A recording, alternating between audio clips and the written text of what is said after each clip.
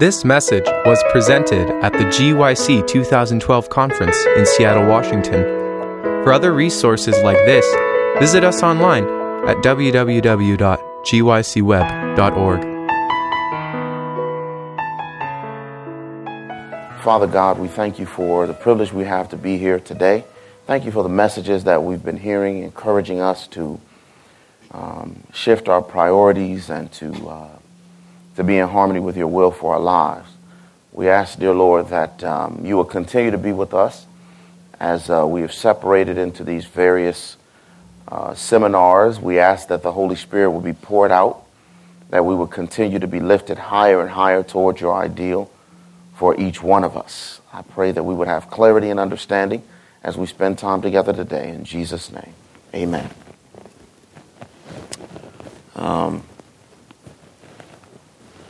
All right, so on yesterday, we talked about Jesus Christ being the key to the promise, the key to the promise. And we looked at Galatians chapter 3, verse 14. And in Galatians chapter 3, verse 14, the Bible tells us that the blessing of Abraham would come on all of the world, or the Gentiles, through Jesus Christ. So we went back and looked at what the blessing of Abraham was. And the Bible said there in Genesis chapter 12 that all families of the earth would be blessed by Abraham and his seed. And we determined that that seed was none other than Jesus Christ.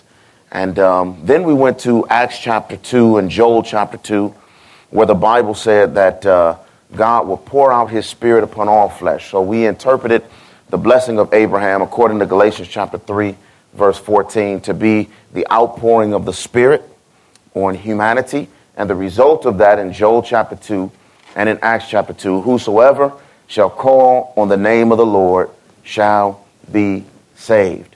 And that's exactly what we saw in Acts chapter 2.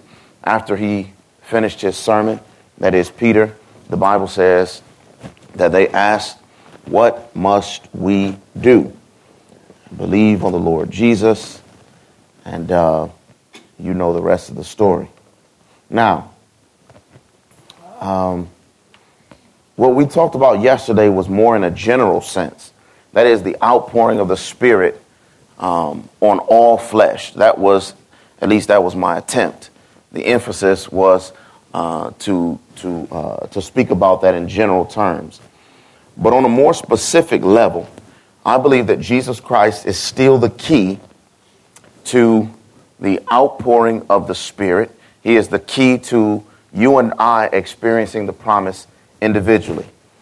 Now, just a question. Everyone here would agree that the work of the Holy Spirit after Calvary was monumentally different than it was prior to Calvary. Yes or no?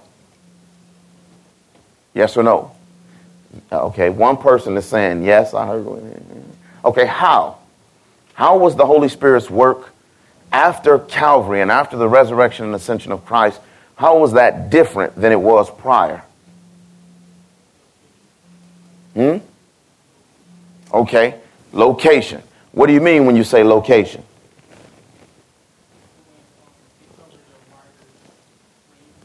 Okay, a wider range. Let's take a look at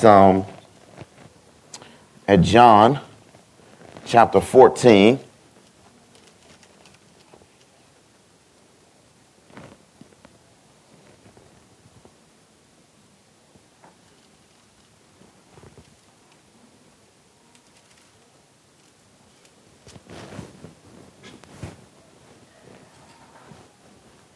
My little thingamajiggy is not working, so. Yes, ma'am.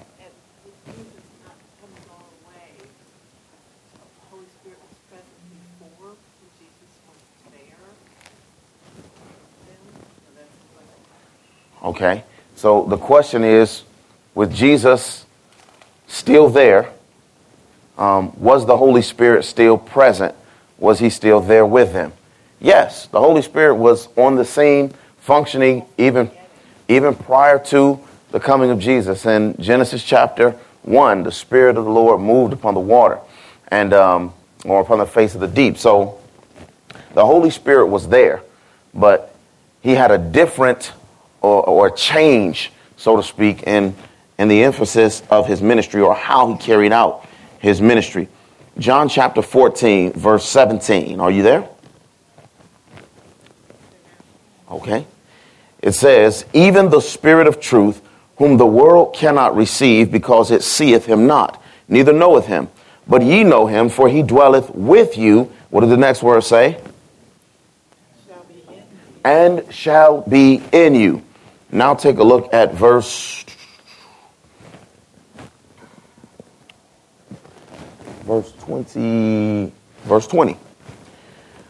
The Bible says, at that day ye shall know that I am in my Father, and ye in me, and I, where? Of course, Jesus is speaking of himself at that point. But we know that Jesus promised to be in his apostles through the person of the Holy Spirit. All right? So the difference between the work of the Holy Spirit prior to the resurrection and ascension of Jesus and after Pentecost was, you were correct, my brother in the back, when you said location, but it wasn't referring to location geographically. The location was now the Holy Spirit would work in the hearts of human beings. If you read in the Judges, the book of Judges, and you read about Samson, over and over again, the Bible says, the Spirit of the Lord came upon him. The Spirit of the Lord came upon him, came upon him. And so you have this idea or this concept that's pervasive throughout the majority of the Old Testament of the Holy Spirit moving on individuals, coming on individuals, but only in very limited instances do we see the Holy Spirit actually working in individuals permanently.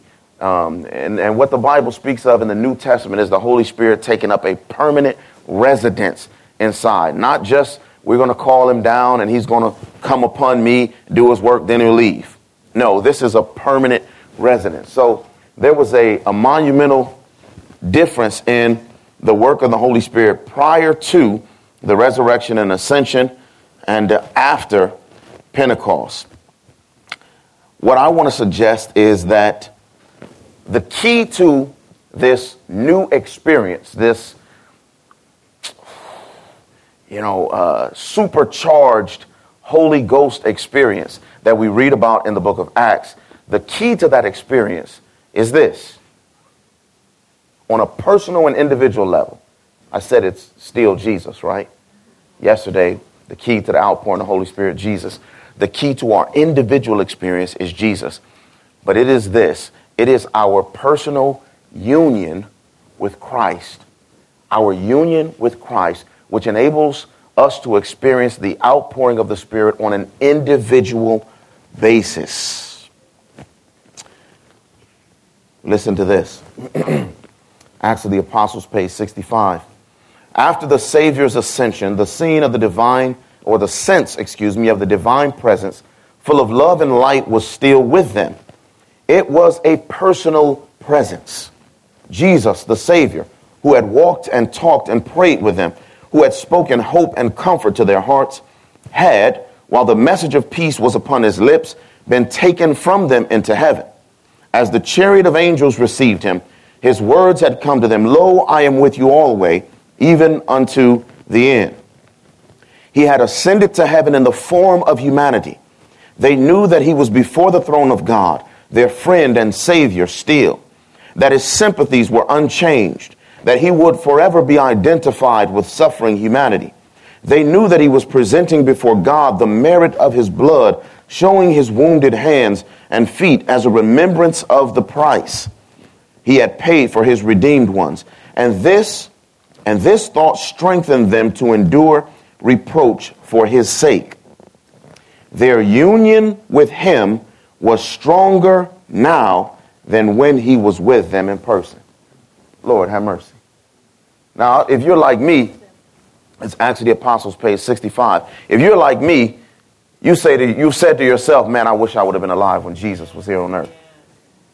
I wouldn't have been one of those knucklehead disciples I would have just been hanging on every word. And, maybe they would have another gospel, the gospel of Stephen, if they don't already have an apocryphal version of that or something. But I would have been hanging on every word. Man, what would it have been like to have been there with Jesus? What closeness we would have experienced. But it says here, their union with Christ was stronger now than when he was with them in person. The light and love and power of an indwelling Christ shone out through them, so that men beholding marveled. Listen to this one. This one is from Acts of the Apostles, page 85. What was the strength of those who in the past have suffered persecution for Christ's sake? Did some of the apostles suffer persecution? Yes, the first one lost his head, James. Peter was thrown in prison, and eventually he would be martyred as well, Paul as well. What was the strength of those who in the past have suffered persecution for Christ's sake? It was union with God, union with the Holy Spirit, union with Christ. Reproach and persecution have separated many from earthly friends, but never from the love of Christ. Never is the tempest-tried soul more dearly loved by his Savior than when he is suffering reproach for the truth's sake. The admonishment we received this morning was doing something for Christ. And a lot of times we often feel like, the gospel's got to go. But according to this, one of the benefits of you and I doing the work of Christ, that is going out and sharing with others, is that our souls have an opportunity to draw nearer to Christ when we are being reproached, when we are being rejected, when we are receiving that no.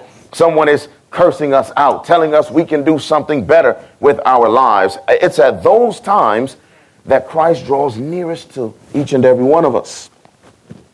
He says, never is the tempest-tried soul more dearly loved by his Savior than when he is suffering reproach for the truth's sake. I will love him, Christ said, and will manifest myself to him. When for the truth's sake the believer stands at the bar of earthly tribunals, Christ stands by his side. When he is confined within prison walls, Christ manifests himself to him and cheers his heart with his love. When he suffers death for Christ's sake, the Savior says to him, they may kill the body, but they cannot hurt the soul. Be of good cheer. I have overcome the world. Fear thou not, for I am with thee. Be not dismayed, for I am thy God. I will strengthen thee. Yea, I will help thee. Yea, I will uphold thee with the right hand of my righteousness. Acts of the Apostles now, page 510. Talking again about the union with Christ. Paul carried with him the atmosphere of heaven. How many of you want that? You want to take with you the atmosphere of heaven. You walk into a place and it's dark and there's nothing of the things of God there, but you bring in the atmosphere of heaven when you come. Praise the Lord. That's a power. You know what that says too? It's a little side note. That says that you don't need everybody in your church to do what they're supposed to do. If it's only you, that's good enough. Because you and I can bring the atmosphere of heaven with us. Y'all don't like the way that sounds, do you? Well, it's true anyhow. This is Acts of the Apostles 5:10. Paul carried with him the atmosphere of heaven. All who associated with him felt the influence of his union with Christ. The fact that his own life exemplified the truth he proclaimed gave convincing power to his preaching. Let me read another one. In the courts above, Christ is pleading for his church, pleading for those for whom he has paid the redemption price of his blood. Centuries, ages can never lessen the efficacy of his atoning sacrifice. Neither life nor death, height nor depth can separate us from the love of God, which is in Christ Jesus. Not because, oh, help us, Holy Ghost, not because we hold him so firmly, but because he holds us so fast. If our salvation depended on our own efforts, please don't lose this. If our salvation depended on our own efforts, we could not be saved. If our salvation depended on our own efforts, we could not be saved. Let me finish it, then I'll give it to you. But it depends on the one who is behind all the promises. Our grasp on him may seem feeble, but his love is that of an elder brother. So long as we maintain, here it is again, our union with him, no one can pluck us out of his hands. That's Acts of the Apostles, page 552. Acts of the Apostles, page 552. Now, after reading all of these, if you're like me, you'll say, man, union with Christ, that's the key. Union with Christ when I'm being mistreated, when I am standing before earthly tribunals and I don't know what to say. Union with Christ. Union with Christ gives me influence and the atmosphere of heaven. Union with Christ means that I cannot be plucked out of Christ's hand no matter what. Union with Christ means all of these things. And once I read that, I say, man, I want to be at one with Christ. How about you? I want to have union with Christ like this. How? How does the individual believer experience union with Christ? Because union with Christ is the key to God's promise of the Holy Spirit in the life of the individual. There are two ordinances in the Bible, two ordinances in the New Testament that I believe illustrate the union that you and I can experience with Christ and just how it works. And we talked about one of those ordinances yesterday when we talked about baptism. We talked about baptism. And if you were here yesterday, you remember a little bit about that, and I'm going to go back and talk about that again. But I want to start by saying that, the answer to how the soul can be at union or unified with Christ is extremely simple. It is by believing in Christ's word. All right? That's the punchline. So if you were looking for something else, I hope that does not go by you. Believing in Christ's word is how you and I can experience union with him. Now, yesterday we talked about baptism, and we suggested that baptism means that we become identified with Christ. In Romans chapter 6, the Apostle Paul says, know ye not that so many of us as were baptized into Christ's death.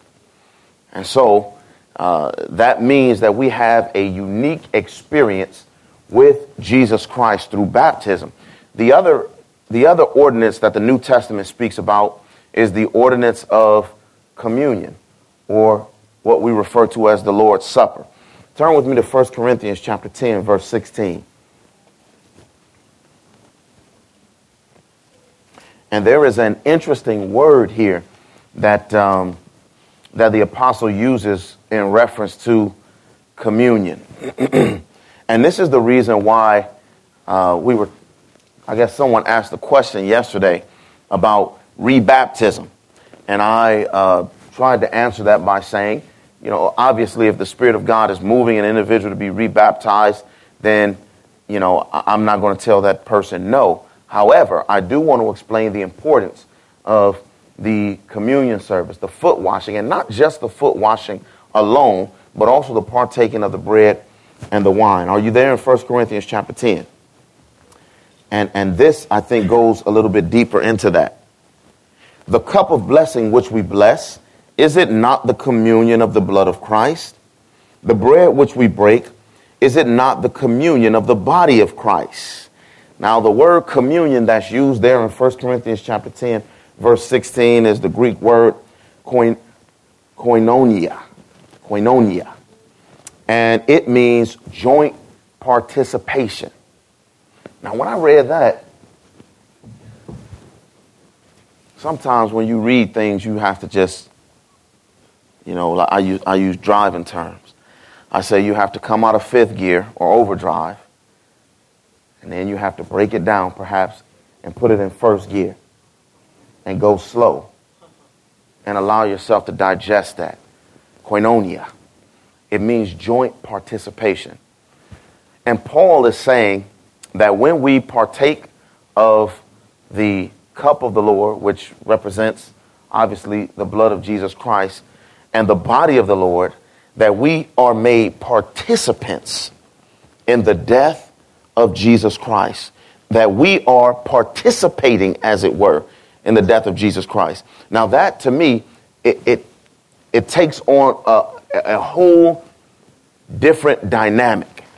It is more than, and a lot of times we speak of these things and we say it is symbolic, right? You've heard that before. We say baptism is symbolic. Baptism is symbolic, but it is not merely symbolic. Baptism is also, like I mentioned yesterday, it's the time when heaven identifies us with Jesus Christ, because when we are baptized, it means that we become participants in the death of Jesus Christ. And so when we partake of the bread and wine, it means that we are being, we are reasserting, as it were, our part in all that Jesus Christ has done for us. The fact that I am a participant in that means that I get all the benefits of all that the world's Redeemer has wrought out on Calvary and all that he does for me now in heaven's sanctuary above. So you and I participate in all that Jesus has done. Are you with me? 3 of you are with me, but that's all right. Yes, ma'am. Yes. Everything that Christ, the question was, that's his suffering as well. All that Christ has gone through on behalf of us, we become participants of. We participate in that. Now, our participation in Christ, in fact, to answer your question more specifically, because I don't want you to go out of here and say Conway said, I'm going to answer that more specifically, or let the scriptures do it. Our participation in Christ in the New Testament is spoken of in this way. In Romans chapter 6, verse 8, and 2 Corinthians chapter 7, verse 3. I'm going to go kind of fast, so if you want these later, I'll give them to you. We live with Christ. Romans chapter 8, verse 17, we suffer with Christ. Romans chapter 6, verse 6, we are crucified with Christ. Colossians chapter 2, verse 12, and Colossians chapter 3, verse 1, we are raised with Christ. Colossians chapter 2, verse 13, we are made alive with Christ. Romans chapter 8, verse 17, we will be glorified with Christ. And again, in Romans chapter 8, verse 17, we will inherit with Christ. And of course, 2 Timothy chapter 2, verse 12, we will reign with Christ. So when the Bible says that we become participants in Jesus Christ, it means that this is not simply symbolic. It means that you and I have become participants. Or let me put it this way. Heaven counts you and I as participants in all that Christ is and all that he has accomplished on behalf of us. Whatever Christ is owed, so to speak, by heaven, you and I are owed. That's why the Bible says that we will inherit with him. All the promises, that's why the Bible says all the promises of God are yea in Christ Jesus. We talked earlier in our in session 1 or 2 about Jesus being the true Israel. But Jesus didn't make mistakes like national or literal Israel did. He perfectly fulfilled God's will for his life. So all those promises that were made to ancient Israel are yea in Christ Jesus, which means that we can come now before the throne and we can claim any of those promises as if you and I have now perfectly fulfilled all of the conditions in Christ Jesus because we're participants with him. Isn't that beautiful? So when I'm baptized, I become a participant in all that Christ has accomplished. And when I partake of the communion, bread and wine, I am being reaffirmed in my participation in Christ and everything that means.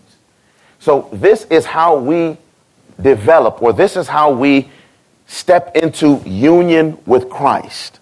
All right? I hope that's clear for everyone. And by being, mercy. By experiencing this union with Christ, I said that we have the privilege or access to everything that heaven has promised to Christ, right? Now, when it comes to the Spirit, John the Baptist, speaking of Jesus, said, him to this one, the Lord gives the Spirit without measure. You didn't even get that. Did you get it? My brother got it. He was shaking his head. I think he got it. Speaking of Jesus, the Father gives Jesus the Spirit without measure. Why? Because he perfectly fulfilled all the conditions, because he could be perfectly trusted, which means, what does that mean for you and I? That the promise is now to us, that we will also be given the Spirit without measure. So all the promises that were to Christ, when you are a participant in Christ, when you experience union with Christ, you have all of that. You have all of that. Now that's something that you can't take in the seminar and chew and digest and let it matriculate and go all through every muscle and fiber of you. You can't do that here. You have to go home and keep chewing on that. Yes, that's right. If you're flying, you're on the plane, you're chewing on it. If you're driving, you're in the car, you're chewing on it. You're like, man, I am one with Christ. I am a participant in Christ. That's an amazing reality. Now, when we experience union with Christ, now make no mistake about it, every one of, and this is what we'll talk about in the second session we'll have, or the last two sessions, I believe that every one of Christ's believers in the apostolic church experienced union with Christ. You heard the quotes that we read at the beginning, right? His presence was more real with them, even though he wasn't there. How is that even possible? How is that possible? But you and I know it's real when we read the accounts in the book of Acts. Because here's Peter and the rest of the brethren, and they are speaking. They are speaking as though Jesus is still alive. Now, I like to study history. One of the empires that I like to study about was the Carthaginians. You know, if it wasn't for biblical prophecy, you know, Carthage might have dominated the world like Rome did. I was kind of sad when they were defeated, actually, reading about that historically anyway. But the Carthaginians were one of my favorite empires. They had a general by the name of Hannibal. Now, Hannibal ran all the way after being, if you read about the Punic Wars and whatnot, okay, Hannibal was involved in, I think, the Second Punic War, maybe the third, I'm not sure. But anyway, he ran all the way across into what now we would call the Middle East.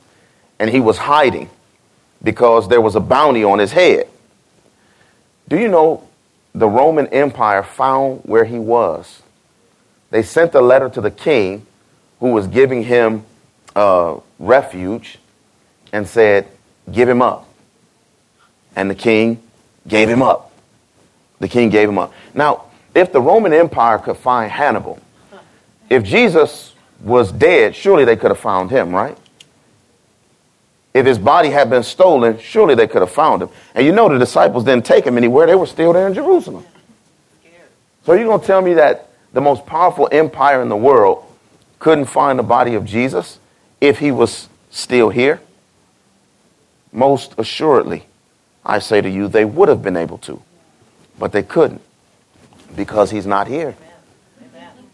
Because he resurrected and he ascended.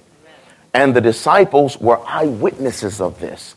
They seen this. Not only did this mean that they could now go forth and preach, but as we read in some of those quotations, since Jesus had experienced all of these things, they understood what he was now doing for them in the sanctuary above. And this is the reason why they could speak now with boldness. They saw themselves, first of all, Jesus ascended. And how did he ascend? With what? He ascended with flesh. They touched him. Did you know what that meant for them? They recognized, like so many of us take for granted or don't realize, they realized that they now had a representative of humanity who was in the courts of heaven above.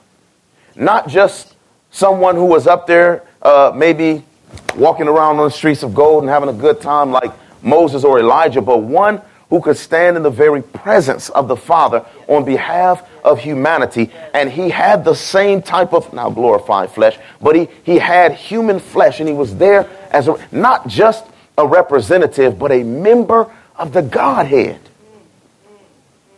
A member of the Godhead who is linked, and we talked about this earlier, that Israel experience, who he prevailed with God and with man. And the knowledge of this gave them boldness. Man, God is now linked with us forever.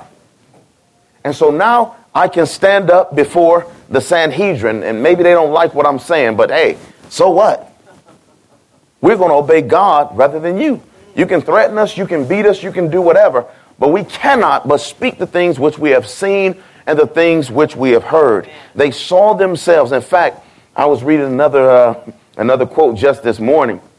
I think it's in Desire of Ages, but it says, on the divine and human nature of Christ rest everything for you and I. That means on that divine, that union of the divine and human nature of Jesus Christ, on that for you and I rest everything. So this radically transformed the thinking of these men as they now realize, man, I got friends in high places.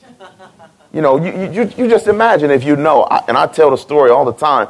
When I was little growing up, people used to say that, it was back in the early 80s, and people used to say, well, Michael Jackson was the most famous person at that time. And everybody called themselves a cousin of Michael Jackson. Just because they bought a little jacket with some zippers on it and whatnot, they would come to school like, yeah, you know he's my cousin, right? And that association would give them some sort of status amongst everyone in the school. Listen, I don't want to be related to Michael Jackson. Better than being related to Michael Jackson, I'm related to Jesus. Amen. Now, if Michael Jackson could give me some type of status in elementary school, imagine what status being related to Jesus Christ can give me in the universe. That's an enormous privilege. And the apostles lived like this was a reality. You know, there are some truths that we hear and we're like, man, that's good. That's great. Amen. Praise the Lord. That's powerful. But we do not live as though it is a reality.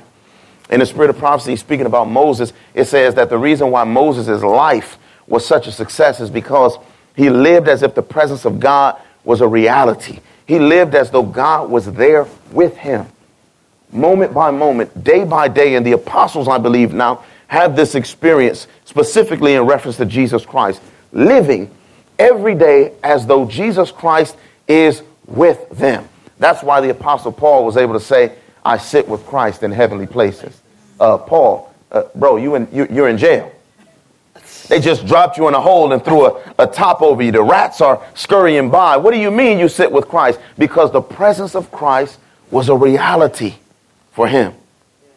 And it is that reality that I believe set the early church on fire. It was the key to their understanding of the promise. Because I am now at one with Christ, because I'm a participant in Christ, because I have union with Christ, now all of the promises of heaven are open to me. Yes. So whatever is coming, we know it's just the beginning of sorrows. It won't matter where we are. That's right. Because we will have him so real with us, just as they. Mm-hmm. So the comment was that whatever is coming is going to be just the beginning of sorrows, but it won't matter where we are or what's happening to us, because the presence of Christ will be a reality for us. You know, if you spend time thinking about, what's going to happen, as we often must do, contemplate the times that we live in. If you start thinking about that, maybe you're like me, and I wonder, there are several places that I've mapped out on the globe, and I said, I don't want to be there. I said, Lord, anywhere but there. Because I've been to those places and I see how they treat people on a daily basis. I don't want to be there. But really and truly, when the presence of Christ is a reality, it doesn't really matter. It doesn't matter. In fact, that will not be one of our priorities, thinking about where I'm going to be and what type of comfort I'm going to have, the highest priority will be service to the master. Yes, my brother.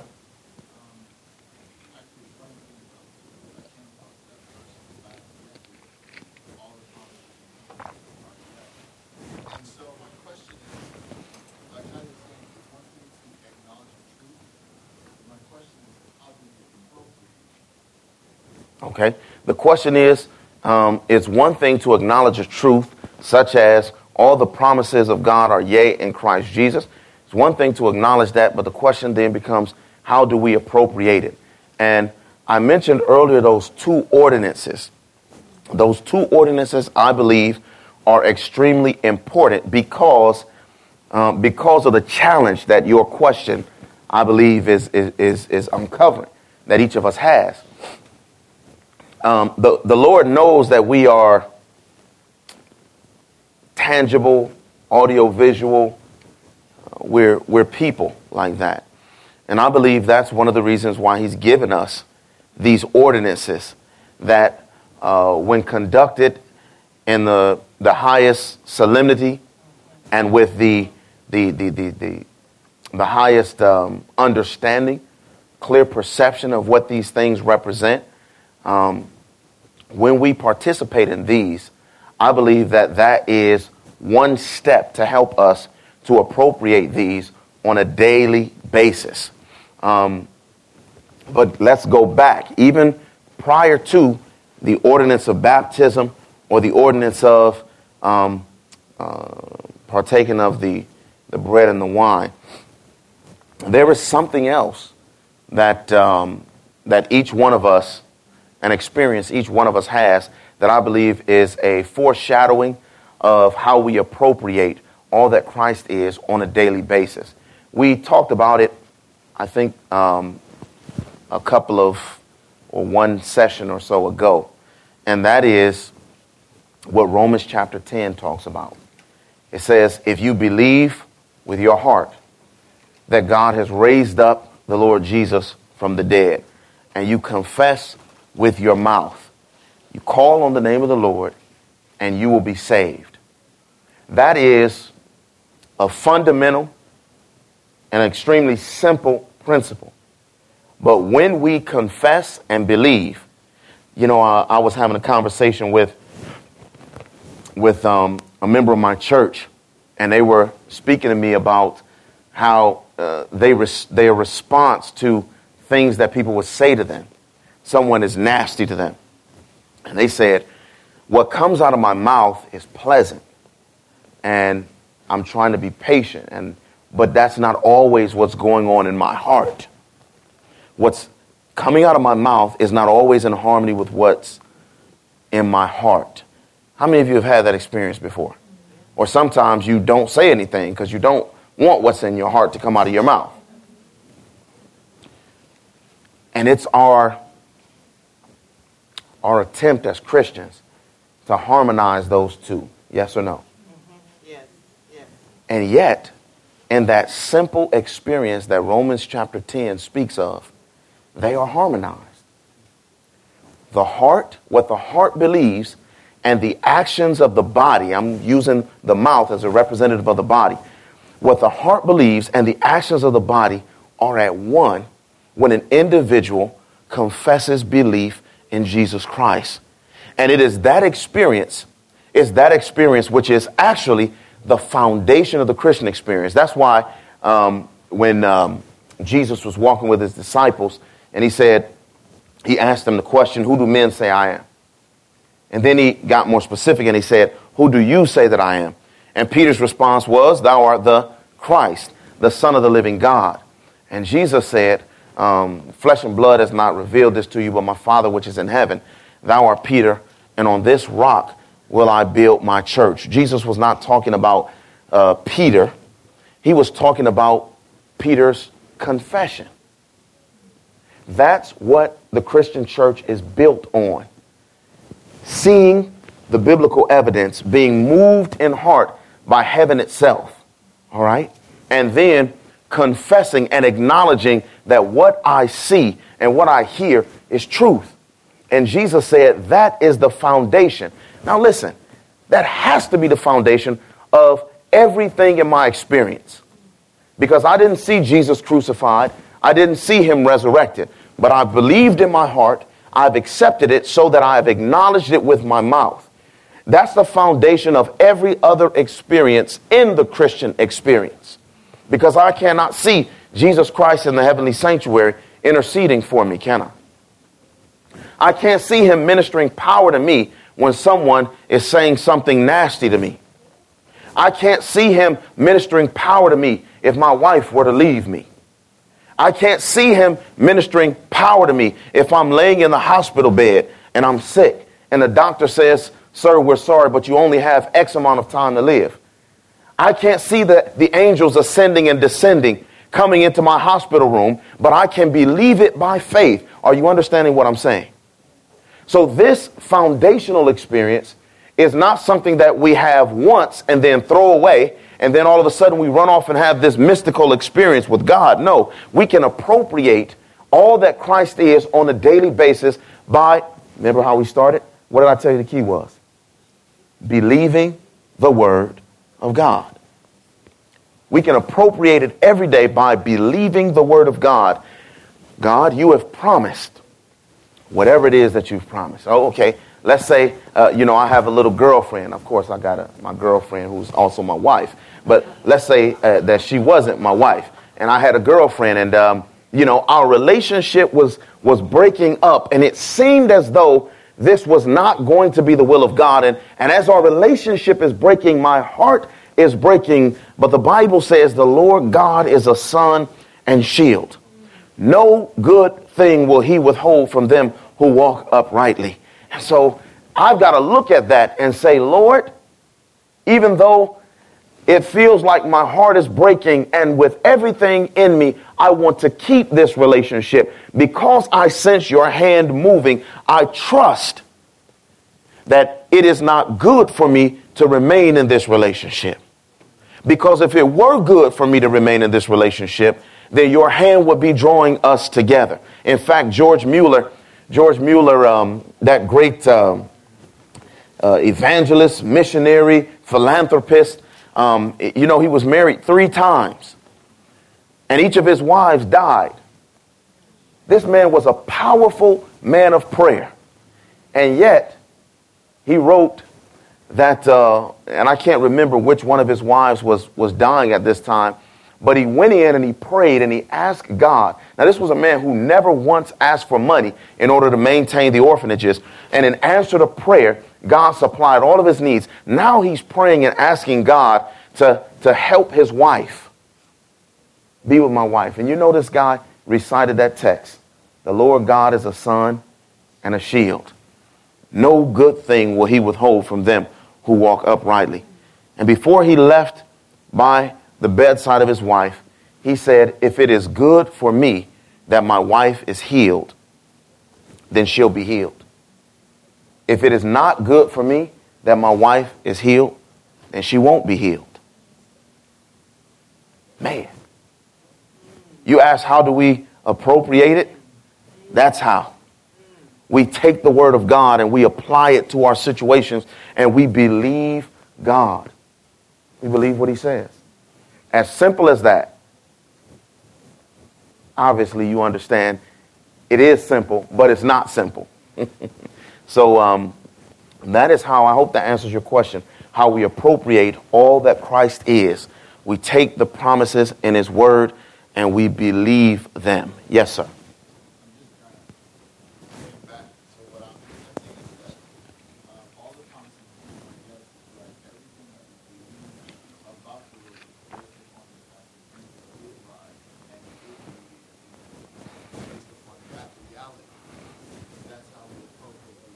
Yes, yes, yes. What you heard is absolutely correct. That based on what Christ has done for us, we can believe that all the other promises that have been made for us will be supplied. In fact, the Apostle Paul brings this out in Romans chapter 5. I think my wife mentioned it. Let's go there. And then I think I'll I'll close on this.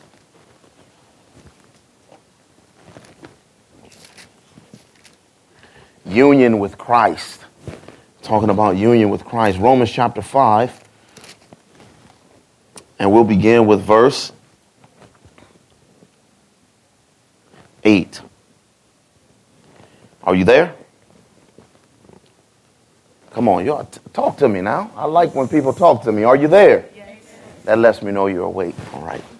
Verse 8. But God commendeth his love toward us, in that while we were yet sinners, Christ died for us. Verse 9. What are the first two words? Much more then, being now justified by his blood, we shall be saved from wrath through him. What the Apostle Paul is doing is he is encouraging his believers. In fact, I'm going to jump back to that, but now let's read verse 10. For if when we were enemies, we were reconciled to God by the death of his son, much more, being reconciled, we shall be saved by his life. You got that? All right. So let me jump back here. Paul begins chapter 5 like this, or not begins, but verse 3. And not only so, but we glory in tribulations also, knowing that tribulation works patience, patience experience hope, hope makes not ashamed, because the love of God is shed abroad in our hearts by the Holy Ghost, which is given unto us. And then he gives the reason why. He says, for, or because, when we were yet sinners, or when we were yet without strength, in due time, Christ died for the ungodly. The word tribulation can be translated as crisis. Translated as what? Crisis. Anybody ever had a crisis in your life? All right. It can also be translated as persecution. It can also be translated as tribulation. Oh, I told you that. All right. There's about 6 or 7. I don't have them all with me right now and in memory, but there's about 6 or 7 different ways, and none of them are positive, that word tribulation can be defined as. And the Apostle Paul is telling us that when these times come, you can glory. Now you think, like me, what on earth are you talking about? When I'm being persecuted, I can glory? That doesn't sound too good. I don't think I want any part of that. But listen to his explanation of why you and I can glory during these trying times in our lives. He says, because, or for, when we were yet without strength, in due time, Christ died for the ungodly. And he goes on to say what we read in verse 8, God commendeth, exercised, demonstrated his love toward us, in that while we were yet sinners, Christ died for the ungodly. In essence, in the Apostle Paul's mind, the greatest crisis that any human being ever finds himself or herself in is the sin crisis. Are you with me? And Paul says, if God could deal with the greatest crisis that humanity ever faced by sending the greatest gift that heaven could ever give in the person of Jesus Christ, if that's how God dealt with that crisis, then you can glory, because you know that any other crisis that you face in life, God is going to exercise, demonstrate his love for you much more. Now, he uses the term much more, but you know he's just playing with words, right? Because how much more could God demonstrate his love for us than he did in sending his son Jesus? Yeah. It could be much more for us. If much more was possible, if God treated you like that in the greatest crisis, how much more will he care for you in all of these lesser crises? Because when you think about it, being persecuted is a lesser crisis than being eternally lost. Right? My marriage dissolving is a lesser crisis than being eternally lost. Me having cancer is a lesser crisis than being eternally lost. Any crisis that we can think of in life are less than being eternally lost. And so the Apostle Paul says, listen to me, if this is how God dealt with you there, then in all of these other things, you better believe that he will come through for you there as well. And so that's how what Christ has done for us becomes the foundation and the catalyst for dealing with everything else in life. All other tribulations, all other crisis in life. And that's why the Apostle Paul says we can glory in them. How does he glory? He glories because he has a mindset of expectation. If God came through for me then, I'm expecting him to do something for me in these. And I can look at the promises of God. Which one are you going to fulfill for me now? Which one are you going to exercise in my life now? Which one? So Jesus Christ is not only the key for unlocking the heaven's treasure or heaven's storehouse in terms of pouring out the Holy Spirit on all flesh, but on an individual level. Jesus Christ becomes your personal key and my personal key to unlocking all that the Holy Spirit has for you and I in our personal and our individual lives. And there are two ordinances that the New Testament gives that are reminders of this. Reminders. They are baptism and the communion service. And then there is also this foundational experience of believing in the heart and confessing with the mouth, which then becomes the catalyst for all other experiences that we have in Christ Jesus. Let's bow our heads together. Loving Father and our God, we thank you for giving us Christ in a personal sense. We thank you that even after his resurrection and ascension, that we could read things like the apostles felt closer to him than when he was physically there with them. It gives us hope, Lord. We who are so often tied to that which is tangible. And yet we see today that the risen Christ is indeed tangible. That he can harmonize the belief of the heart with the actions of the life. Father, what a tremendous miracle that is. We pray, dear Lord, that that miracle would be repeated every day in our lives. We pray that our union with Christ would grow stronger and deeper until we have an atmosphere, the atmosphere of heaven, even as the Apostle Paul did, that surrounds us. Lord, I pray that nothing the enemy would throw at us would ever break us apart from Christ. Help us to maintain our union by believing in your word. Thank you for hearing and answering this prayer, for we ask it in Jesus' name. Amen. This message was recorded by Fountain View Productions for GYC. GYC, a supporting ministry of the Seventh-day Adventist Church, seeks to inspire and equip young people to be vibrant, Bible-based, and Christ-centered Christians. To download or purchase other resources, visit us online at gycweb.org.